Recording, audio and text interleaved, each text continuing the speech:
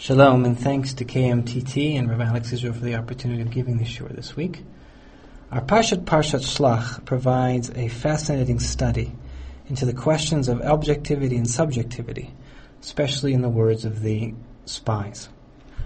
I'd like to offer a sort of surprisingly modernistic read, a read which I believe is well grounded in the Psukim, as we shall soon see. We start with the central question, which is, what was the sin of the spies?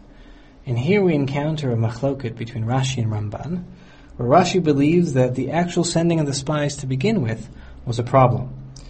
Rashi says, I haven't commanded you to send the spies. If you want, go ahead and send them. In fact, chayehem sha'ani noten lahem makom lit'ot b'divrei meraglim, laman lo yershuha. I'm giving you room to sin, room to make your own mistakes, so that in fact you will not inherit it. The sending of the spies itself is problematic. The Ramban, however, defends the decision to send the spies, sees nothing wrong intrinsically in a fact-finding mission that perhaps will encourage the people on their way. For the Ramban, the problem is content, what the spies actually say, what they do with the information that they bring back. We're going to focus on the Ramban's position and analyze it in greater depth. Spies speak in three different stages. First, they come back and they address Moshe, Aharon, and Bnei Israel. And there their tone is rather moderate, presenting the fruit, speaking about the good, basically answering the questions that Moshe asked them. Then Kalev interrupts, and why he interrupts them is something we'll have to ask. In response to Kalev's interruption, the spies continue. Pasuk Lamed Aleph, Va'anashim asher alu imo, amru, lo nuchal la'alot el ha'am, ki chazak hu mimenu. And the people who went up with him state, we cannot go up towards this nation, for they are stronger than us. Here the spies are explicit. They make no bones about the fact that they believe we cannot conquer, should not enter Eretz Yisrael. And finally, the third stage of the spies' campaign is directed only to Bnei Yisrael. V'yotziu dibata aretz asher taru ota el Bnei Yisrael lemor, specifically to Bnei Yisrael. And they say, Aretz asher avarnu ba latur ota eretz ochelet yoshveha hi. The land which we toured is a land which consumes its inhabitants. V'kol ha'am asher ra'inu b'tocha anshe midot. And all the people which we saw in this land are people of measure. V'sham ra'inu et hanifilim b'nei anak, min hanifilim, v'nei ve'enenu kechagavim, v'chein hayinu be'enehem. And there we saw the Nephilim, some sort of primordial giant nation, b'nei anak, children of Anak, min hanifilim, who are descendants of these Nephilim, v'nehi ve'enenu kechagavim, we were in our own eyes as grasshoppers, and so we were in their eyes. Again, the spies here are making no pretense about the fact that they're projecting, they're being perhaps rhetorical, polemic in their view that there is no way that we can conquer Eretz Yisrael. Going so far as leaving fact behind and imagining what we looked like in the eyes of the inhabitants of the land, grasshoppers in their eyes, in our eyes as well. So by the end of the campaign, the spies have made no pretense of trying to be objective and measured in reporting the facts alone, and they're quite explicit about the fact that there is no way, and we should not, ought not, enter Eretz Yisrael. The question is, where did this subjective editorialization, conclusions of what to do with the information, begin? And here, the Ramban, in explaining perhaps why it is that Kalev quickly enters and hushes the nation in favor of Moshe, picks up on the word Ephes. If we return to the opening psukim, the first report of the spies, we read in Pasuk Chav Zayin, V'sapru lo v'yomru banu el haaretz asher shalachtanu. They spoke and they said to them, we came to the land that you sent us. V'gam zvat chalav udvashi. Indeed, it is a land flowing with milk and honey. V'zeh pirya, and this is its fruit, presumably showing up the large bunch of grapes, which we'll speak about soon. Ephes, ki az ha'am hayoshev ba'aretz, va'arim b'tzurot gedolot ma'od, v'gam yedidei ha'anak ra'inu sham. Ephes, nevertheless, The nation is a great nation that sits in the land. And the cities are very fortified. And the children of giants we saw there.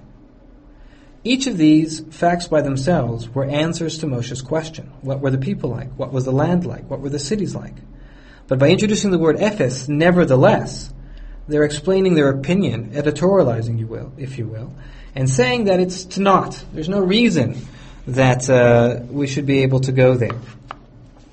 Yitzhak HaRama, the Akedat Yitzchak, brings a beautiful example. It can be compared, he writes, to a man who says to his agent, "Go to the warehouse and have a look at a talit the merchant has in stock.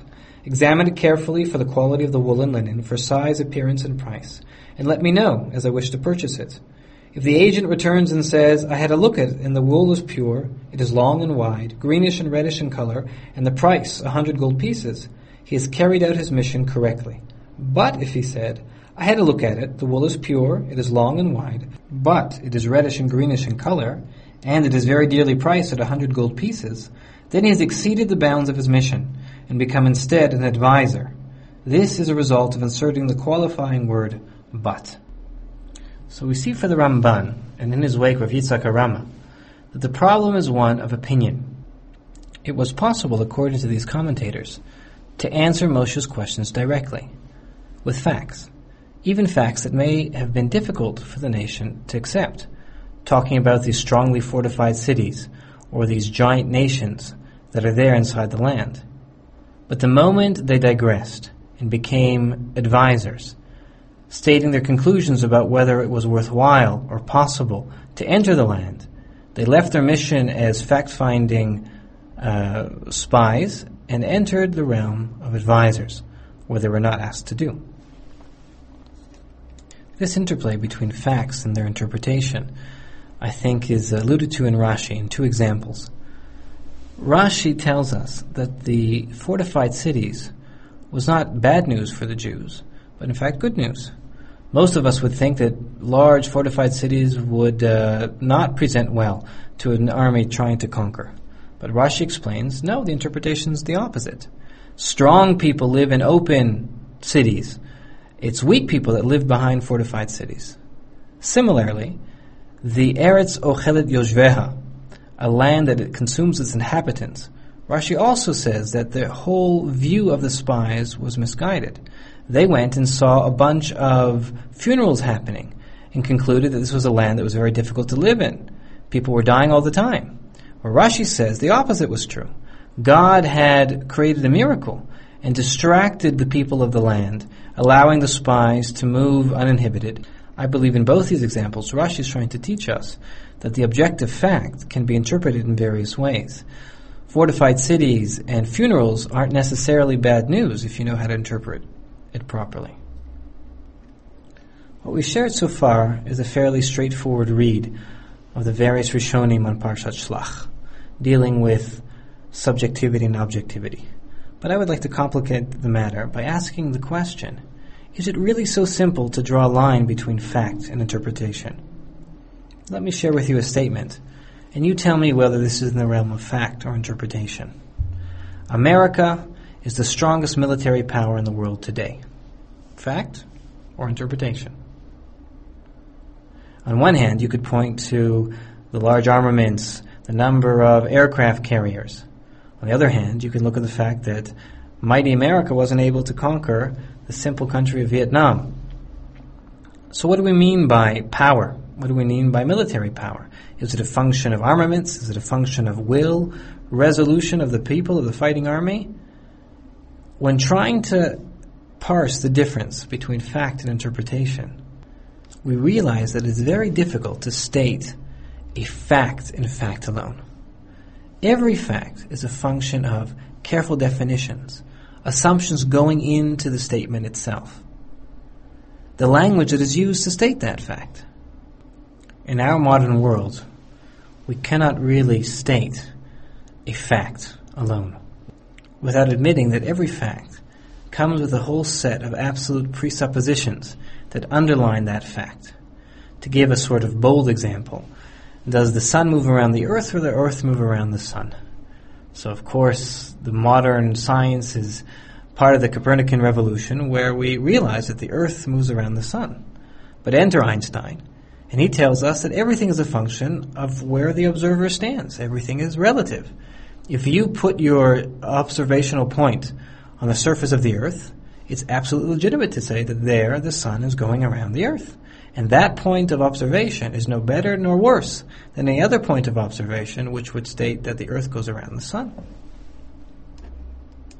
I took this modern read and I went back to the Psukim. And I found, rather surprisingly, that it seems to me that the Torah, in perhaps an intimation of this modern point of view, saw exactly this point. In describing what the spies actually did, after they were sent on their charge by Moshe, and before they returned to give their own report, the Torah gives us a very terse description about what the spies did from the narrator's apparently objective perspective. Starting in Pasuk Chaf Aleph, we read. Now when you hear these psukim, I want you to listen for what the Torah is telling us and how it tells it to us. Pasuk Chaf Aleph. V'yalu v'yatur et haaretz. They went up and they scouted the land. Mimidbar Tzin ad Rechov Levo Chamat. From the desert of Tzin unto the area of Rechov Levo Chamat. V'yalu b'negev v'yavo ad Chevron. They went up by the Negev and they came to Chevron. V'sham Achiman Sheshai v'Talmai Yelidei Ha'anak. And there were Achiman, Sheshai v'Talmai, 3 proper names, the children of the giant. V'Chevron Sheva Shanim Nivnata Livnei Tzoan Mitzrayim. And Chevron was built 7 years before another city called Tzoan in Mitzrayim. V'yavohu ad Nachal Eshkol v'yichretu misham Zmora v'Eshkol Anavim. And they came to the place, the ravine of Eshkol, and they cut down from there a branch and a bunch of grapes. Echad v'yisu'u b'mot b'shnayim. And they carried it by staff with 2. Umin harimonim, umin hate'enim, and from the pomegranates and from the figs. Pasuk Chavdalad. Lamakom hahu kara Nachal Eshkol, and that place was called the ravine of Eshkol. Interesting that it was referred to earlier as that place, but it was called afterwards. Al odot ha'eshkol asher kartu misham bnei Yisrael. For the fact of the bunch of grapes that was cut down from there by Bnei Yisrael. Right away, the grapes being carried by Shnaim, by 2, is a subject where Rashi elaborates, and from that word 2 creates really 8 people who went ahead and carried the bunch of grapes. But these psukim are odd. They are spoken in a roundabout sort of language, which I believe is very meaningful for our overall theme. What did we learn? We learn that the spies traveled in a particular direction, that they met 3 people, Achiman, Sheshai, v'Talmai, that are the children of the giant. We learned that they went to Chevron, which was 7 years before Tzoan Mitzrayim, and that they cut down fruit. The force of these psukim is that Chevron is an old city, that they brought back very big fruit, and that there are very large people who live there. But the Torah chose not to tell us these things, even though we would believe the Torah in the narrative voice about what it's telling us. In fact, it was very careful about how it chose to describe big fruit, old cities, and large people. In each of these examples, the Torah chose to use an assumption first, and then draw a line from that agreed upon assumption. I'll explain what I mean. Tzoan Mitzrayim is a reference point. Everybody reading these psukim apparently knows about Tzoan Mitzrayim, and that it's an ancient city in Mitzrayim. And the Torah came to tell us, I don't want to tell you what is an old city or not an old city, but if you agree with me that Tzoan Mitzrayim is considered an ancient city, let me tell you that Chevron is 7 years older than Tzoan Mitzrayim. I'm not telling you it's old. I'm just telling you that it's 7 years older than Tzoan Mitzrayim. I'm telling you that they cut down fruit. And that fruit was so big, that fruit had to be carried by 2. Now, if you agree with me that fruit that needs to be carried by staff between 2 people is considered big fruit, well, that's how big that fruit was. But I don't want to use the word big. I don't want to force any opinion upon you. I'm just telling you, that's the way it was carried. And if you think that's big fruit, well, so be it.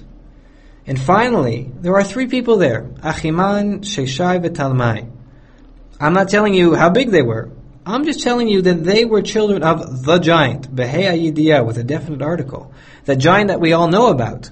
If you agree with me that that giant was a formidable character, well, let me tell you that his 3 sons are in the land as well. Again, in each case we begin with an agreed upon assumption. Fruit that is carried by 2 people is big fruit. Tzoan Mitzrayim was an ancient city, and Ha'anak is a formidable character. If we agree upon those assumptions, then you can go ahead and conclude that the fruit that they brought back was big, and the people who lived there were big, and Hebron, in fact, is an ancient city. But those are not facts that I'm going to give you. Those are facts that you're going to interpret based upon the agreed upon assumptions. In this reading, then, the problem in the spies' report is not in that they gave interpretation. We all give interpretation. Military advisors sent into the land to bring back are expected to give interpretation. The problem is that they left behind the assumptions that they were sent with. And they made their interpretations based on an alternate set of assumptions. They factored HaKadosh Baruch Hu out of the equation. And that is the problem. If we now read the Psukim at the end, we see that this is exactly what Yehoshua and Kalev are complaining about. In the final plea, Yehoshua says as follows. I'm reading now Perek Yud Daled, Pasuk Zayin. V'yomru el kol adat b'nei Yisrael lemor. And they said to the whole congregation of b'nei Yisrael, saying, Ha'aretz asher avarnu ba latur ota tova ha'aretz ma'od ma'od. The land which we crossed through to scout out is a very, very good land. Im chafetz banu Adonai v'hevi otanu el ha'aretz hazot u'ntana lanu eretz asher hi zvat chalav u'dvash. If God desires us and brings us into the land and gives it to us, it is a land flowing with milk and honey. Ach ba'Adonai al timrodu va'atem al tiru et ha'am ha'aretz ki lachmenu hem. Sar tzilam ma'alehem va'Adonai itanu al tiraum.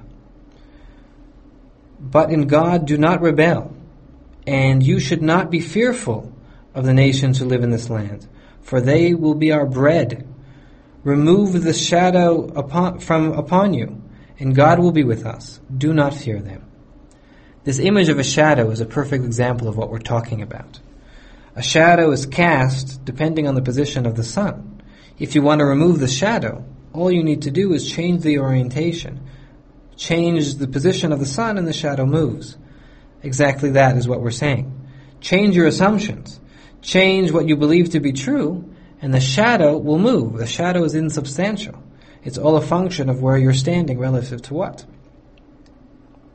More than that, Kalev's and Yeshua's point is not about the fact or not telling the truth. It's all about the rebellion, about rejecting God. Is about the fact that they have factored God out of their equation. This returns us to an early comment that Rashi makes. The spies had said, Chazak hu mimenu, that the people in Canaan are stronger than us. And that's pshat, that they're stronger than us, and therefore we won't be able to conquer them. But Rashi reads, Chazak hu mimenu, that they are stronger than God, from Him, reading a rebellion. That in saying that the people can't be conquered in Canaan, in fact what the Jews are assuming is that God is out of the picture, or that the people in the land are stronger than God, which is really the underlying assumption that the spies are making. This helps us explain a seemingly strange drasha that the Gemara in Masechet Megillah makes on Daf Chaf Gimel Amud Bet, where it derives the number of people required for a minyan from the 10 spies. Why would you choose 10 spies that caused the Jews to wander 40 years in the desert as your example of a minyan? I'd like to say that it's necessary from what we've said up until now. Let's look at the drasha. The Gemara says in a double linguistic zera shava. First it links the word toch toch. Dichtiv hacha v'nikdashti betoch b'nei Yisrael. That kedusha, the ability to say dvarim shebekdusha, has to happen betoch b'nei Yisrael, and that toch leads us to another pasuk. V'hablu mitoch ha'eda, separate yourself from amongst the nation. And again, a negative example is used. This is the eda of Korach ve'edato. And that leads us to the second link, where Eidah, connect the word Eidah from Korach to the Eidah of the spies, Dichtiv, Ad Matai le'Eidah hara'ah hazot. And from this Eidah of the spies, we have the number of 10. Because, of course, it's the 10 spies that are the example of this Eidah. Now, the word Eidah is significant. Eidah derives from Edut, which means testimony. Edut is how we establish objective fact in Judaism. It's not a question of being verified someplace against the facts on the ground, but it's a function of having two people agree upon what they saw. It is an agreed upon assumption between two people that creates Edut. I'd like to say that it's precisely that creates an Eidah as well. An Eidah is a community that believes shared assumptions. And those shared assumption is what defines the whole community. Why then do we have to look for a negative Eidah, an Eidah of sinners? Because the whole Eidah, Bnei Yisrael, shared certain assumptions. It is a subset, a small group of people that chose to reject those assumptions that created a new Eidah, a separate Eidah, those 10 spies. Only in their rejection are they define themselves as a unique Eidah, 10 as a minimum number. Let's take this idea in another direction. If we examine a leitmotif, a milah mancha, a word that repeats itself very often in the parsha, we find the word latur, to scout out, or to tour, or to spy. That word appears earlier once in Sefer Bamidbar in regards to the Aron, which was latur lahem menucha. It went out to scout out for Bnei Yisrael in an advanced a place of menucha, a place of rest. And then in our parsha, in connection to the spies, is repeated 10 different times. In addition, at the end of the parsha, we find the last paragraph of Shema. And there we find again, Lo tatur acharei levavchem ba'acharei einechem. The connection between what latur means and these various examples is worthy of exploration. Rashi himself relates the 2 points. When he talks about Lo tatur acharei levavchem ba'acharei einechem, he says that the heart and eyes are meraglim leguf. They're like spies to the body. Of course, as a reference to the beginning of the parsha. What does latur mean? It means to explore, but in the context of what we'll be saying, I believe it means to explore in a way where you leave behind any assumptions. It's not planned, it's not investigation. It's to wander, sort of aimlessly, without the grounding of where you're coming from. And here enters the Rambam. The Rambam in Hilchot Avodot Kachavim, in the 2nd chapter, in the 3rd halacha, warns us against overly free thinking. And he says it's not just Avodah Zarah that we have to be worried about, but anything which would cause us to uproot some of the Ikrei Emunah, the foundations of our faith. In fact, the Rambam says, if everybody is drawn after the thoughts of his heart, it will turn out that we will destroy the world, because of the limits of his reason. Ketzad, how so?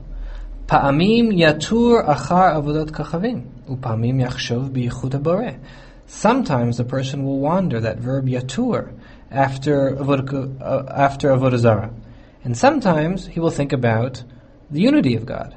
Sometimes he will think Shema Eino, Ma ma'ala u'ma amata, ma lifnim u'ma la'achor, upamim benuvuah, Shema hi emet, Shema hi eina.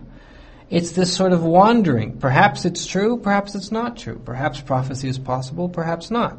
What came before, what became after. The Rambam was no stranger to thinking, investigating foreign ideologies.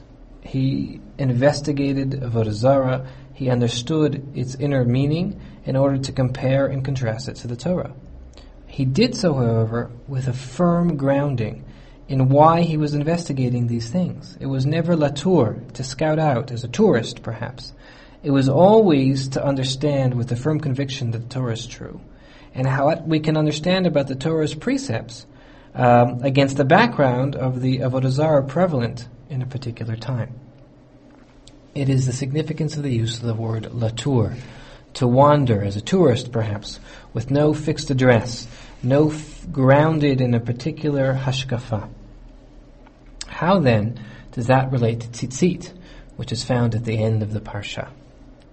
Tzitzit are understood midrashically to be like guards, sentinels, at the corners of our garments, there to guard us.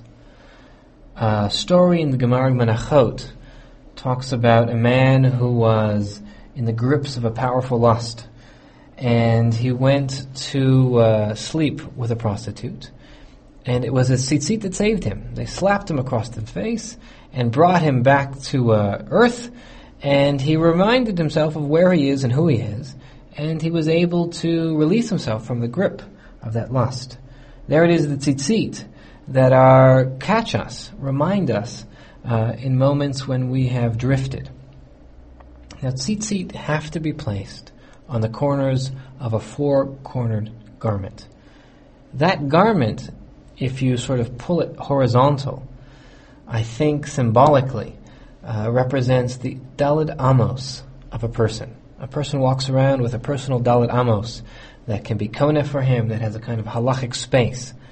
But perhaps he also walks around with a cognitive space, a Dalet Amos of permitted thought, of his assumptions, that he goes around and with it investigates the world, uses it to interpret the things that he sees and the things that he needs to understand.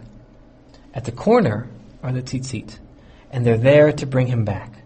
They're there to warn him when he wanders outside the Dalet Amos of these agreed upon basic assumptions of what it means to be a Jew. Lo taturu acharei lebavchem va'acharei einechem. Zominut, that's heresy.